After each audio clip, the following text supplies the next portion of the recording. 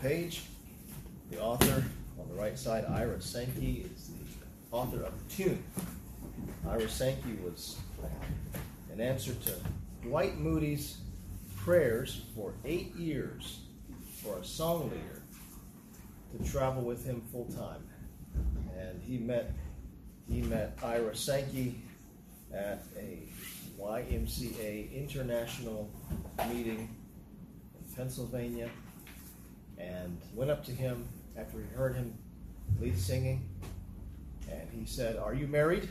Where do you live? What do you do?" He wanted to know if he would travel with him, and he urged him to do it.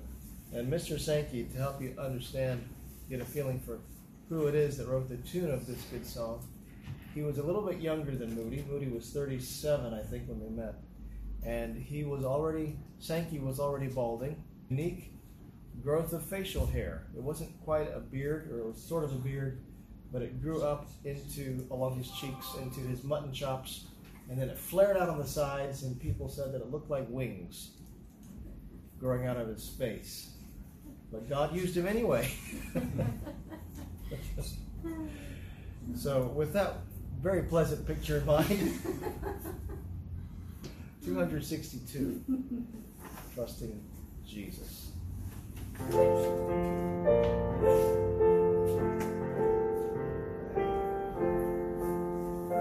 Simply trusting every day, trusting through a stormy way, even when my faith is small, trusting Jesus, that is all. Trusting as the moments fly, trusting as the days go by, trusting Him whatever befall, trusting Jesus, that is all. Brightly doth His Spirit shine into this poor heart of mine. While He leads, I cannot fall. Trusting Jesus, that is all. Trusting as the moments fly, trusting as the days go by, trusting Him whatever befall, trusting Jesus, that is all. Sing the fourth stanza. Trusting Him while life shall last, trusting Him till earth be past, till within the jasper wall, trusting Jesus, that is all. Trusting as the moments fly, trusting as the days go by, trusting Him whatever befall, trusting Jesus, that is all. Amen. 485. 485.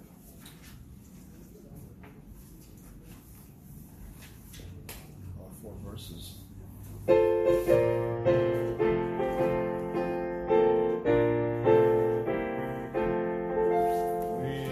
praise Thee, O God, for the Son of Thy love, for Jesus who died and is now gone above.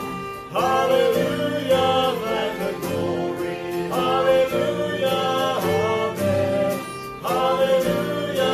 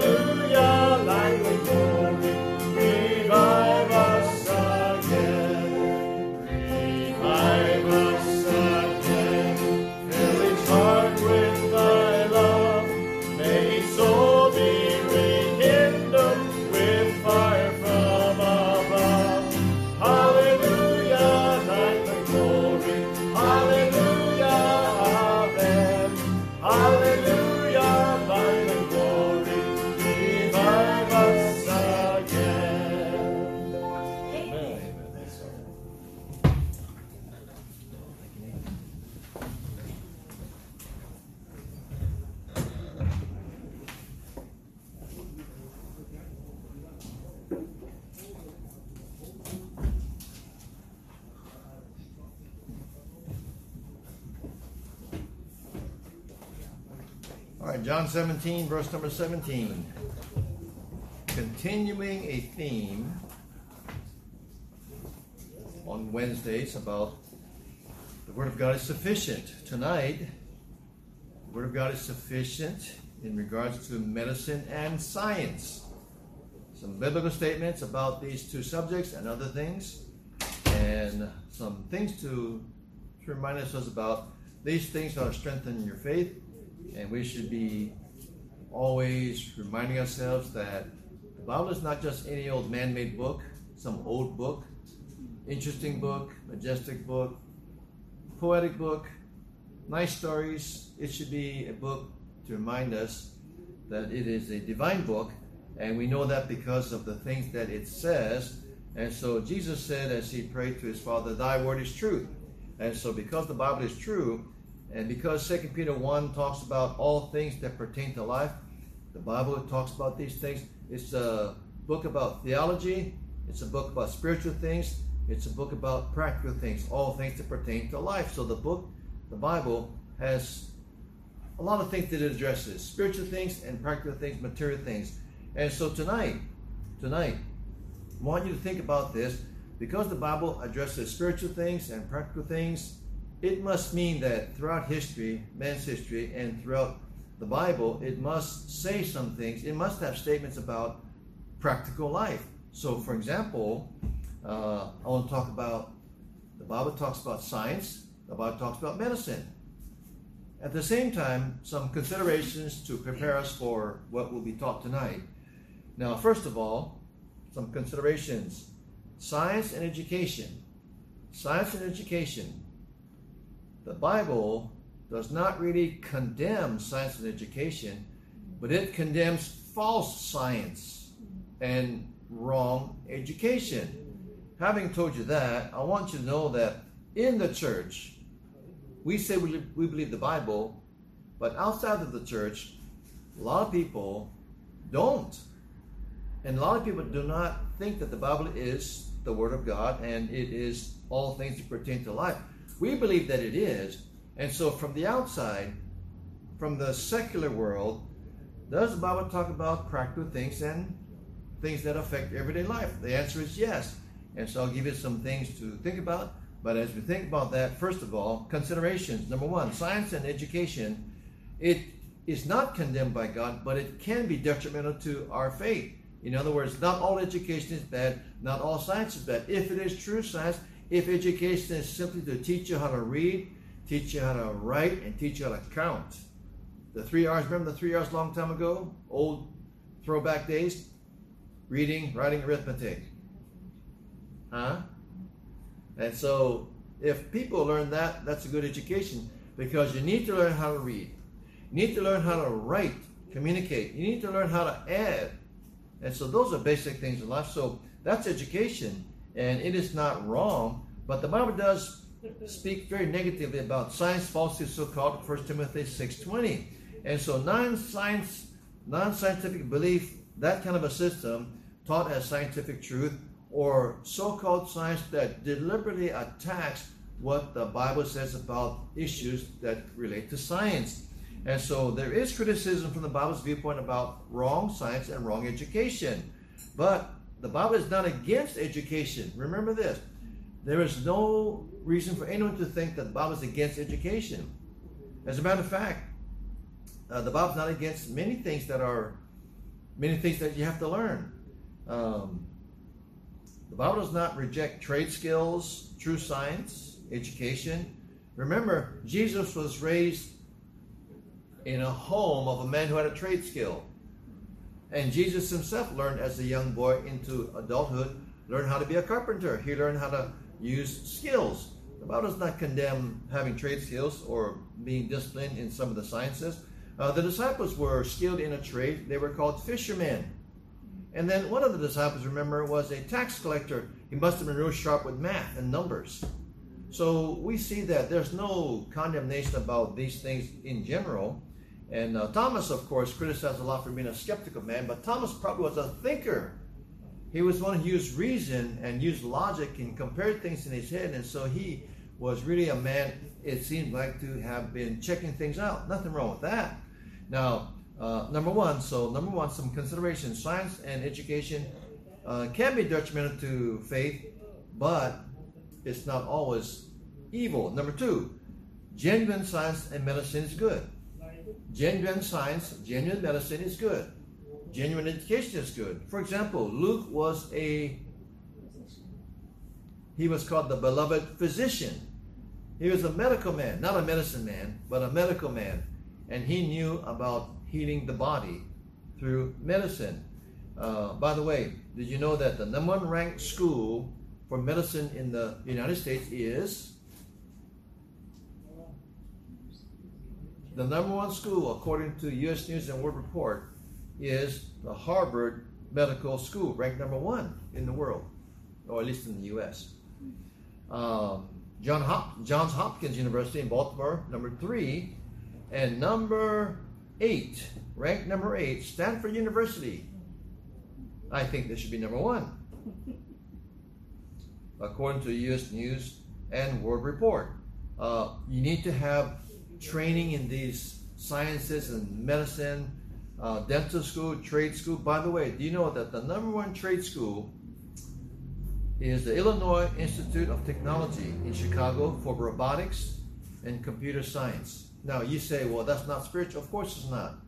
And the Bible does not condemn people using their God-given brain to figure things out. I was talking to a man. He is a surgeon from California. He was here for a wedding, and along with the wedding party was other people, relatives and nieces and nephews and aunts and so on.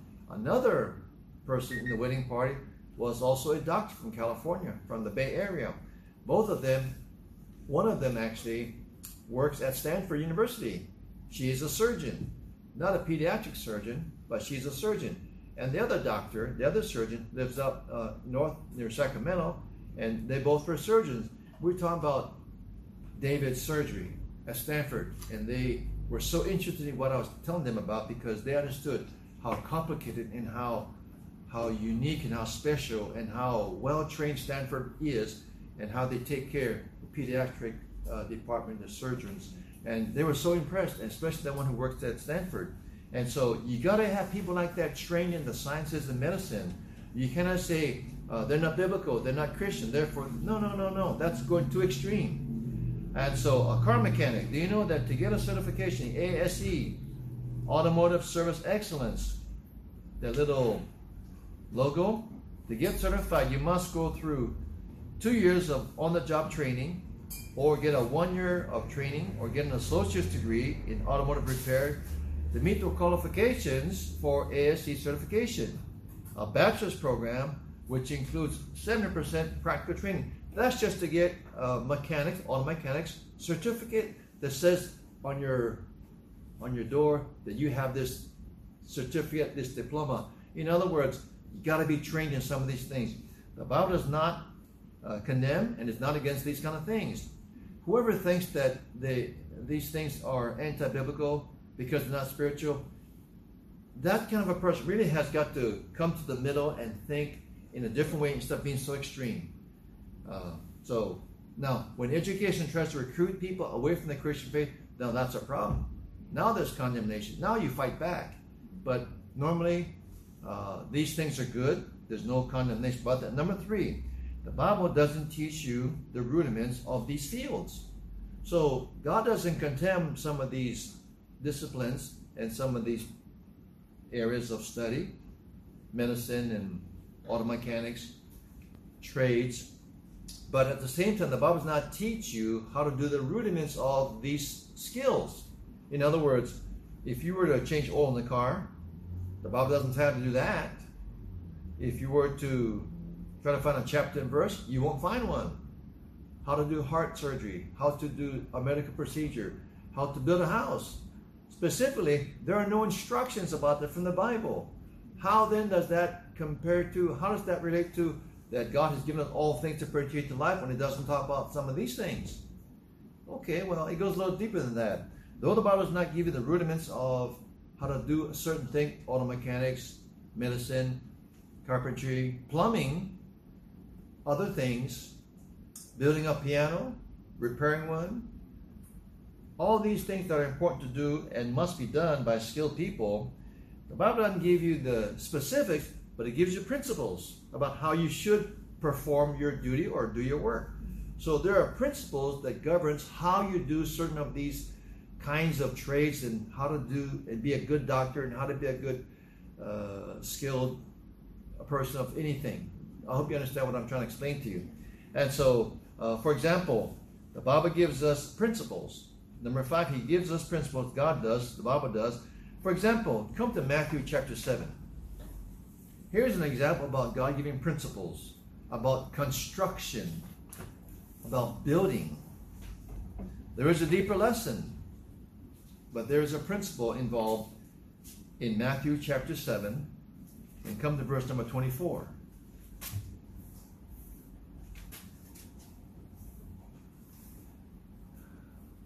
You know the parable? Therefore, verse 24, whosoever heareth these sayings of mine, and doeth them, I will liken him unto a wise man, not a wise guy. We don't like wise guys. A wise guy is someone who's just trying to say something smart all the time. You want to just go, eh. But liken him unto a wise man, which built his house upon a rock. Now, what do you call this person built his house? Now, this person built this house is someone who is a homeowner who is building something on his own property. He's building his house. We can apply that to say someone who is a contractor who is building a house or building a structure. Well, how do you build a structure? It doesn't tell you here, but look at the principle. I will liken him unto a wise man which built his house upon a rock. What does that rock represent? What does the rock talk about? What is it all about? Building a house upon a rock. What is it called? Another word for rock would be a solid foundation.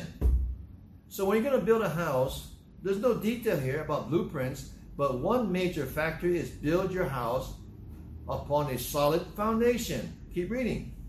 Verse 25, and the rain descended, as rains will come to everyone, and the floods came. Sometimes floods will come to certain neighborhoods in certain states. And the winds blew. Winds blow all the time everywhere, but sometimes more vehemently, and beat upon that house. And just beat upon that house, oh man, 75 miles per hour and above. And it fell not. For reason it didn't fall. Reason the superstructure did not fall is because it was founded upon a rock. The foundation was solid. It was built with good materials. It was built with wisdom and skill in anticipation of the worst case scenario. The house did not fall. On the other hand, look at verse 26. Everyone that heareth these sayings of mine, same as the sayings that he gave in verse 24. Everyone that heareth these sayings of mine and doeth them not, ignores it, turns away from it.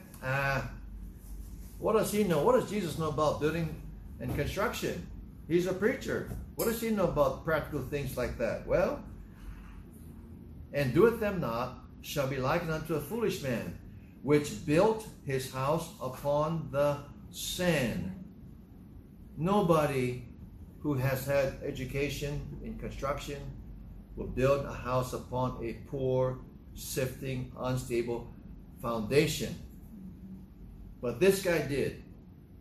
Verse 27, and the rains descended, as rains always will come to somebody's home, somebody's neighborhood, and the floods came, as it will come sometimes to some places, and the winds blew, as it will always blow, because we live in a world where there's weather patterns and weather anomalies and the weather things that go on, and beat upon that house, and it fell, and it fell, and it fell. And the description here is it didn't just fall, great was the fall of it. You know why the fall was great of this house built upon the sand?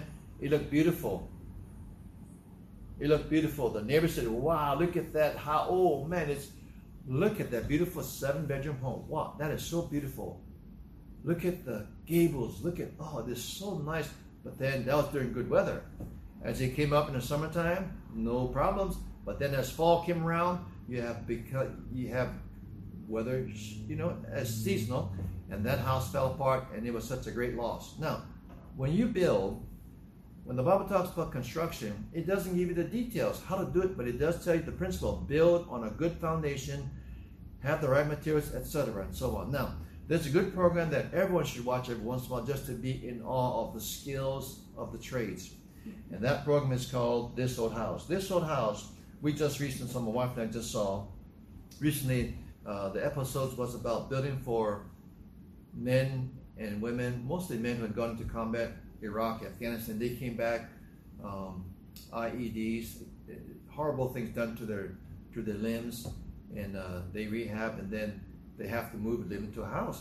And so now some benevolent soul organization groups, they build houses specifically for these servicemen who are now disabled.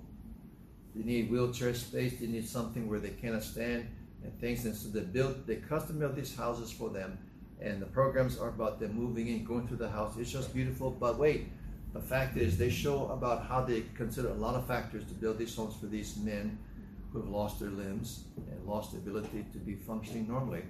And so there's one room in this particular house, I'm not sure the state, but it's a tornado prone state, and the house has a certain room. It's a safe room. It has steel support around this room, and it's to come there in case a tornado comes by. The whole program, This Old House in general, it's about building on the right foundation, using good materials, the best materials possible, having skill, doing things in sequence, not rushing, taking your time, do things properly so that the house will stand when the winds blow and the rains come and the floods come. It'll stand the test. Well, the Bible talks about that in principle, but it doesn't give the details. So, the Bible's a good book. It's the Word of God. It's the truth. It pertains to all things in life. So that's what I'm talking about. It does give principles. However, it does also speak specifically about scientific and medical things. Here we are now. Time for the Bible study. That was just introduction. It's now time for the Bible study. Oh, let me say one more thing. Number 5. I don't want to get ahead of myself. You don't have to accept the Bible to be the truth to be practicing what the Bible says is true. I say again, you don't have to acknowledge that the Bible says these truths, these facts, to practice these things. You can practice doing something the Bible said already without even knowing that it's there. You can be totally ignorant about what the Bible said and do something, and you say, oh, that's in the Bible? Really? No kidding. I didn't know that. But you were doing something that's in the Bible. That is a fact that happens a lot of the times. And so you don't have to say, oh, the Bible says this, so then I'll do it. Sometimes people in history have done something because the Bible said so. And they checked it out and they tried it out. Other times, most of the time, people do things without even knowing the Bible spoke about that issue already, thousands and hundreds of years ago. So let's get going. In some of the things that the Bible says, man did not know about it, sometimes it did. And this is to state that the Bible is sufficient for medicine and for science. In other words, you go by the Bible, it'll say some things in principle or a direct statement. Okay, first of all, when it comes to science, Isaiah 40, verse number 20. Take a look at this one. This is not too complicated. Isaiah chapter 40 and verse number 22. These are good verses to try to persuade people who don't believe the Bible, but maybe if they had a little bit of information, they might think about it. They might be more open to it. Oh, I didn't know that. No kidding. Wow. That's interesting. Any more? And that could be a bridge to leading to verses about salvation. All right, Isaiah 40 and verse number 22. It is he, verse 21. Have you not known? Have you not heard? Hath it not been told you from the beginning? Have you not understood from the foundations of the earth? It is he that sitteth upon the circle of the earth. Notice how the pronouns are very specific. He is a reference to God. It's always like that. God is always referred to as male in gender. Of course, God is not a man like we are, corporal, physical. He's a spiritual being, but he's referred always in that gender. It is he that sitteth upon the circle of the earth, and the inhabitants thereof are as grasshoppers, that stretcheth out the heavens as a curtain, and spreadeth them out as a tent to dwell in. So, verse 22, the circle of the earth.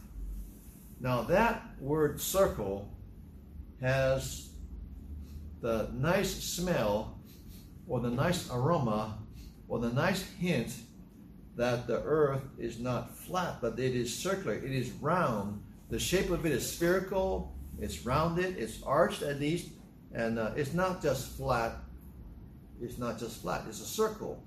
We say spherical, we say ball. Now, that was said in the book of Isaiah, time-wise, 740 to 680 BC, before Christ. God told that to Isaiah. Isaiah said this. Isaiah did not know this, but Isaiah said this under the inspiration of the Holy Spirit. The Holy Spirit, who is he? Well, he is God. Does the Holy Spirit know the past, present, and the future? Sure. Does he know all things? Yes. And so, circle of the earth. Isaiah had no capacity to know that the earth is a circle. How could he? Now, in modern times, of course, you get out into the atmosphere, up into space, we see the curvature of the earth. By the way, this well-known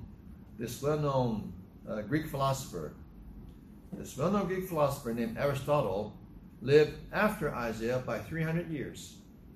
And he studied things. He studied the world around him, and he saw ships going out from port.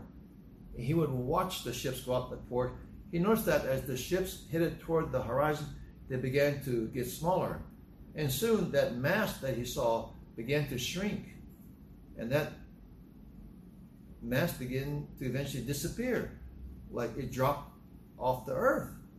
And so he began to think, maybe this earth is not flat after all. Maybe I just see it like that, but maybe because and that would be what he would see all the time. And then when he looked at an eclipse, a lunar eclipse, he would see the moon and then something coming by it that's curved. The shadow of the earth. Sun, moon, earth, moon, shadow on the moon. An eclipse says, well, that's odd. There's a curve there. Now, it had to happen several times before he began to realize, you know what, this is the earth casting a shadow. The earth must be round. And so 300 years after Isaiah, under the inspiration of the Holy Spirit, wrote that, some people began to think through about some of these things as they observe nature. You know, it's good to think. It's good to observe things and wonder about things. It's good to think like that. And he did that. Not saying everything he said was right, but at least on these things, he thought maybe the earth is not flat, not a square, not a flat thing like a pie plate. Now, we go forward 2,000 years from the writing of Isaiah. We come to the consensus of scientists. We find out that they all believe the earth was flat because they all agree with one another and they had no other way to think otherwise. By the way, it's very difficult for man to go against the consensus because of peer pressure. If you ever said something contrary to what the peers said, you're mocked. And the Bible says that the fear of man bringeth a snare. When people laugh at you, make fun of you because you say something different from what they say, of course you're mocked as, you're really not bright. How can you say you're a scientist? How can you say you're a philosopher? You think that?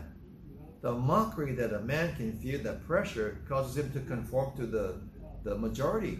The majority thought that the earth was flat at one time, for a long time actually, and yet the Bible says it's a circle. Well, that's kind of interesting, don't you think? Sure it is. Now, the Bible also tells us, oh, by the way, nowadays there are people who are called flat earthers. It's like we're going backwards. We're going backwards into the 14th century. Flat earthers. People now think the earth is flat. Incredible what people believe. Well, again, for those factors.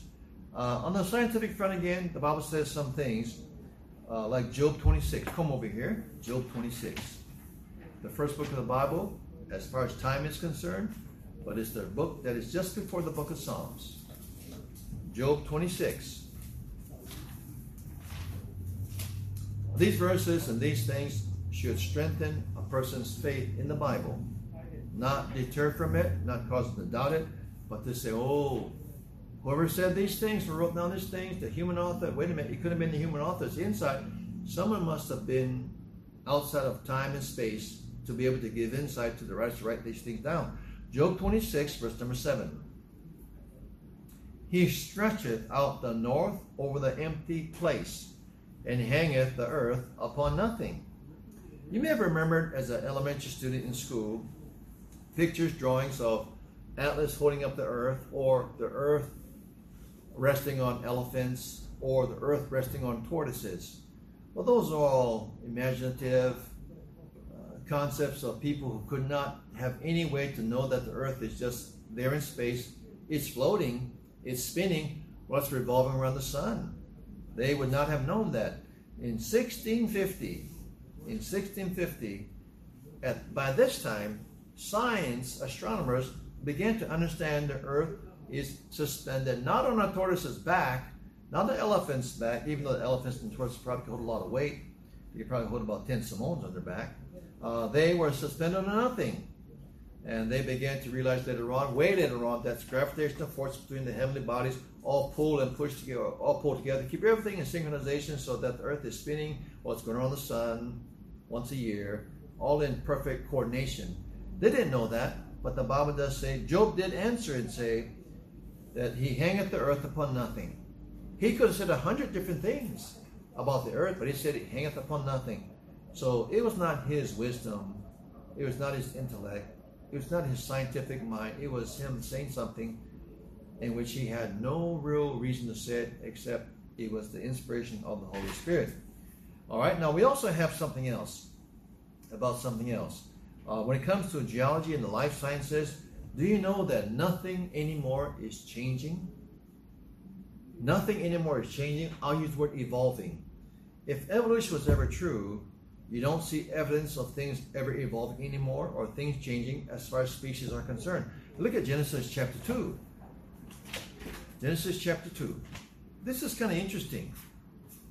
These are verses that help people bridge from, I don't believe the Bible because it's make-believe, to really, the Bible says that? Really?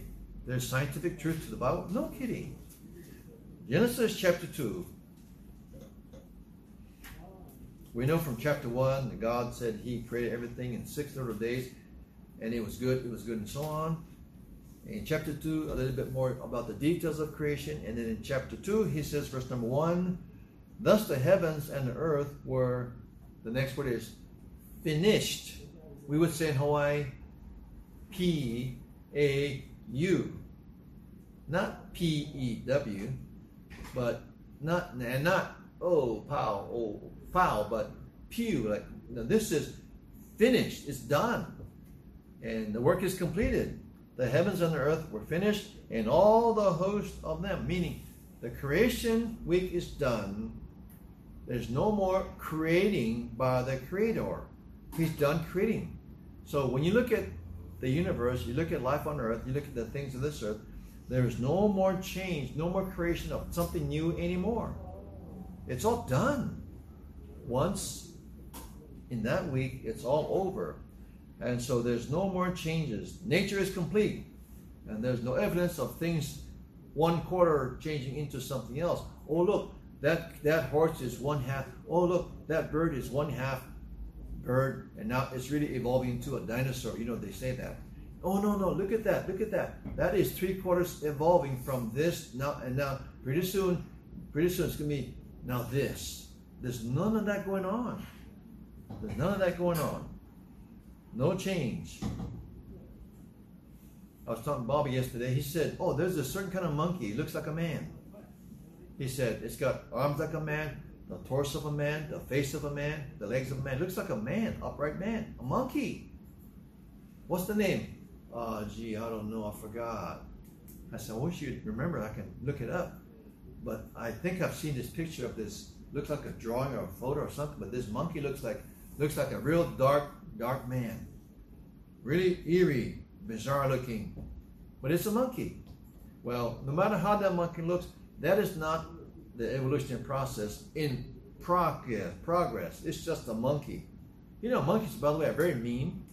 You know that? Monkeys are very mean. Chimpanzees are very mean. Watch them. Look, they're very mean. They'll grab the little baby like this and just throw them around, drag them around, slap them around. If somebody gives the little baby monkey a grape and try to eat it, the mother monkey just grab it out of his hands to eat it herself. They're very mean. They'll throw them around down the stairs and, like that, drag them around like, they're just mean. But I guess that's their nature. And maybe they don't think that it's mean. Likely not. Well, you don't see evolutionary changes or any kind of changing, any big jumps. There's no gaps being bridged anymore. because it never happened. We created bingo, bango, instantly, just like that, because God did that.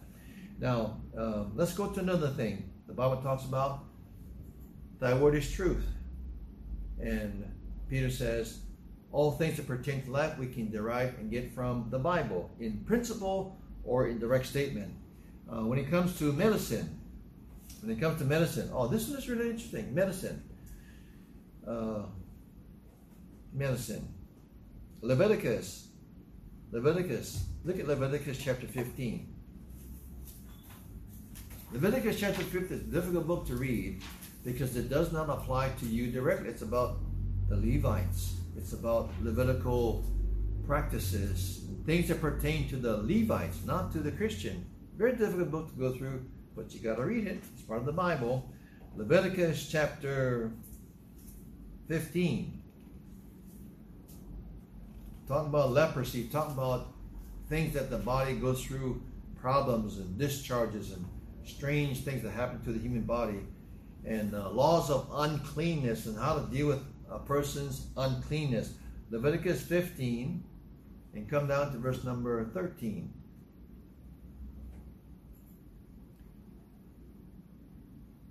And when he that hath an issue is cleansed of his issue, that he shall number to himself 7 days for his cleansing, and wash his clothes, and bathe his flesh in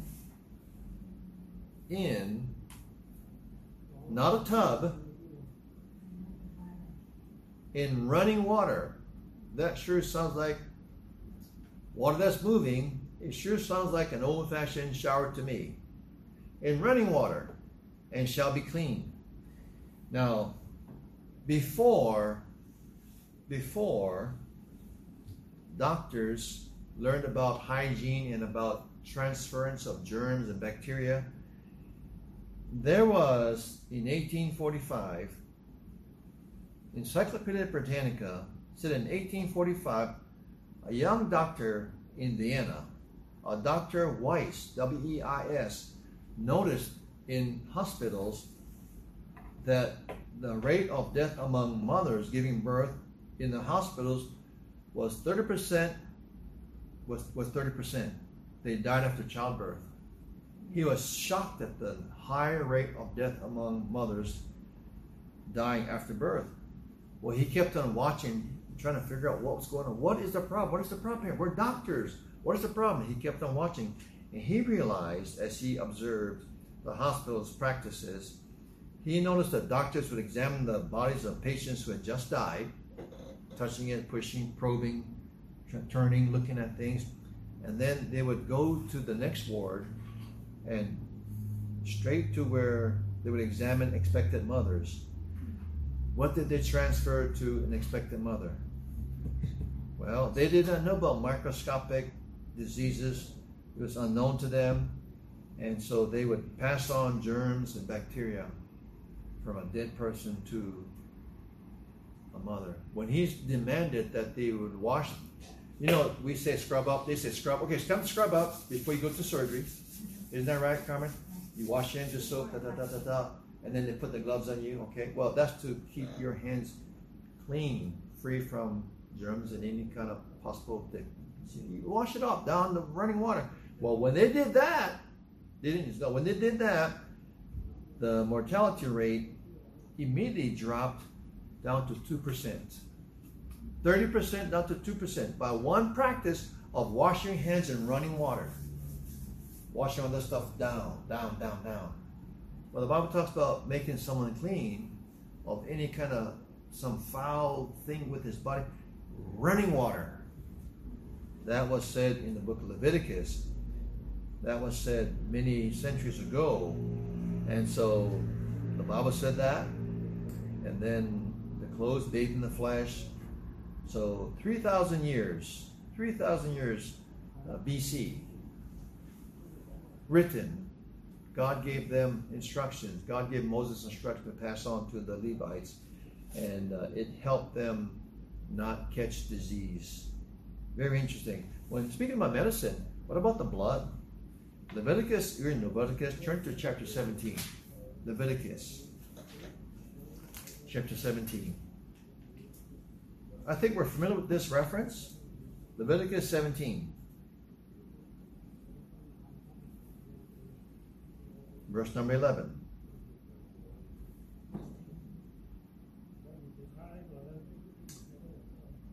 Back up to verse 10. And whatsoever man there be of the house of Israel, or of the strangers that sojourn among you, that eateth any manner of blood, I will even set my... Now, Jehovah Witnesses look at that eating blood as blood transfusion. So they are against blood transfusion. Several decades ago, down in Makiki, Canal Street, and the one that runs to the mountain is Pi'ikoi. At that corner, there was a bike race on a Sunday. I had gone to pick up someone to church that one Sunday, and there was an accident. There was a tourist bus had run into a biker during some kind of competition with all bikers and knocked the guy over, and he had to have medical attention. And the story goes on that he refused to get a blood transfusion because he was a Jehovah's Witness. And the man died eventually, because in their theology, you don't get a blood transfusion because of a verse like this. It doesn't say transfusion. There's a mosquito flying around me. It's about drinking or eating the blood. Dangerous to not read the Bible carefully. I will even set my face against that soul that eateth blood, and will cut him off from among his people. Verse 11, for the life of the flesh is in the blood. Now that alone, now there's more to what this blood is about here in this chapter, but that statement alone, the life of the flesh and the blood, is so everyday in modern medicine proven. Whenever you go to your PCP for a checkup, sometimes they say, okay, go down and get your blood draw. And then I'll look at that with you when you come in for your office visit or your video visit, and we'll talk about what the blood reveals about your body. Do you know, and of course some of you know this, that you can tell a lot about your health by your blood. By your blood, how your blood is, it tells what's on the inside of you, and you might look good on the outside, but the blood that's going through your veins, pumped from your heart, throughout your body, the blood tells really the story of your health. And they didn't know it back then. But it tells you about your kidneys, your liver, your thyroid, your heart. It reveals if you have cancer, diabetes, many other things. It can tell just by the blood. The blood, it is really your life's blood. And so, from now, go back 224 years, our first president, Abraham Lincoln. Well, it wasn't. It wasn't Abraham Lincoln. I think it was John F. Kennedy. Pardon me, I go to public school. But it wasn't them either. Mr. George Washington got very sick one day. Different accounts about this, but he was very sick. According to this source, he got very sick, and the doctors at that time, 224 years ago at that time, believed that he had bad blood, so they drew blood out of him. They were doing bloodletting. Taking out the bad blood through leeches. That's gross. Draining out bad blood. They took out from Mr. George Washington 80 ounces. 80 ounces of blood. That's about 40% of an adult's blood supply volume in 12 hours. 40% of his blood was taken over 12. No wonder he got really sick. But they thought at the time, this is medical practice, accept the standard for the day. This is what they did. The Bible does say that the life of the flesh and blood. We know now, not now today, but going back, of course, a little bit. We know now that you need to have blood transfusions. You need to have your blood replenished, the right kind of blood. And so not take out your blood. You need to resupply, replenish your blood. And then many different kinds of things affect the quality of your blood. White blood cells, the red blood cells, and everything else too. So if you want healthy red blood, eat a lot of beets. That is just a joke, which nowadays this church does not have any humor. My jokes are just falling flat. And if you want to have healthy white blood cells, eat white vanilla ice cream. That's true. All right. So on the medical front, the Bible does talk about the life of the flesh is in the blood. And of course, our modern medicine, thank God for good medicine, good doctors, really. Sick people need blood transfusions rather than having it let out of their bodies. All right? The life of the flesh is in the blood. Said that 3,000 years ago, and only recently doctors have caught up to the Bible. They may not credit the Bible, but the Bible said it first.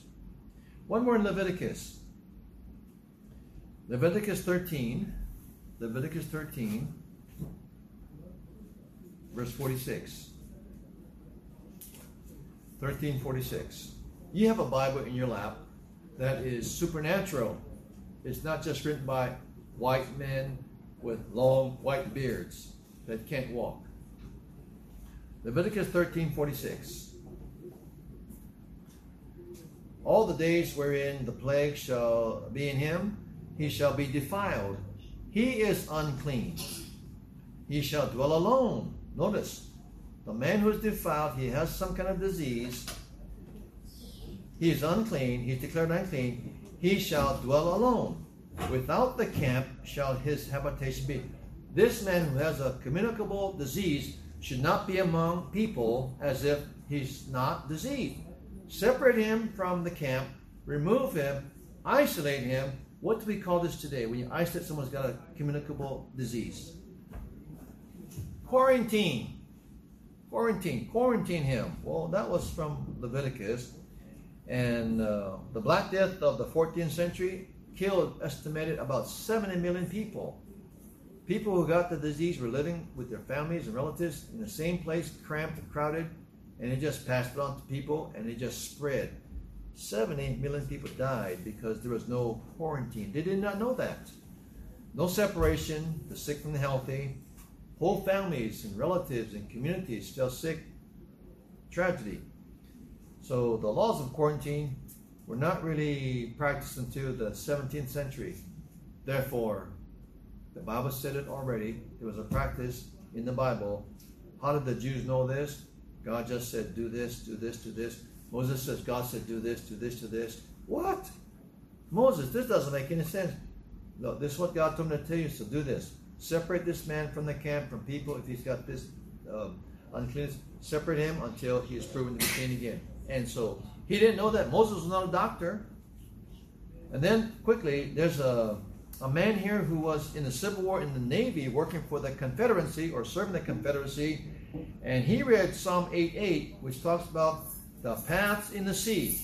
The paths in the sea. So he said to himself, I'm going to find these paths in the sea, whatever they are. If there's a path, he's thinking road. He's thinking a path, like a literal path. And so, but it's in the sea. The fishes go in the paths of the sea. So this man in the Civil War says, I'm going to go find these paths in the sea. He's in the Navy. And so he goes and he finds it. He discovered what is currently called, or modern oceanography, he calls it warm and cold continental currents. He didn't know that at the time. He read it in Psalm chapter 8. He says, I'm going to go find it. And his name is Matthew Maury, M-A-U-R-Y, and nicknamed Pathfinder of the Seas. Wrote a textbook, and he's considered the founder of modern oceanography. Found that verse in the Bible, Psalm 8:8. Well, that's pretty interesting. Now, those are some of the things that you find in the Bible, which just reinforces to us that the Bible is not just a man-made book. Thy word is truth. It pertains to all things in life. Many of the benefits that we have from people who are very smart and study and examine and evaluate things, they come to the conclusion, if the Bible said this, maybe it's true, and they would try it. Other people did something, later on they found out, hey, that was in the Bible. Now, what is this all about? What is the conclusion of this? There's probably another 15 verses that touches on science and also medicine, but what is the conclusion? What is the conclusion we should come to? Well, it means the Bible is accurate. It's ahead of its time. It's not written just by man, because they could not know these things 3,000 years ago, 1,000 years ago, 700 years ago. So what is this all about? What does it come down? It comes down to that there is a God who revealed himself and revealed things to man through the scriptures. And the scriptures, it leads to the benefit of mankind, health-wise and otherwise. It also leads eventually to knowing God personally knowing the Son of God personally, and having a relationship with God personally through Jesus Christ eventually. It's sequential. It is not just a bunch of information or facts. It is to lead someone to have a personal relationship with God through Christ. And so the unseen world, another lesson you find, the unseen world is very real, and the naked eye cannot see it, but it's there nonetheless. Just like those paths in the seas are there. Just like a lot of things are unseen to the naked eye. We don't understand it, we don't see it, but the Bible does say there's a reason for all these things that you find in the Bible. These are written that you might believe that Jesus is the Christ, the Son of God, and that believing you might have life through His name. Not just good health, not medical attention, all good on this, they're all helpful, but the real health is the spiritual health that comes from knowing God through Christ in the Bible. So if the Bible's not true, well, we're in really bad shape. If the Bible is true, a lot of hope for us. All right. Thank you, Lord, for the Bible. We are just touching the surface of how we discover so many scientific things and medical truth, and no way that a man 3,000, 2,000 years ago could know these things.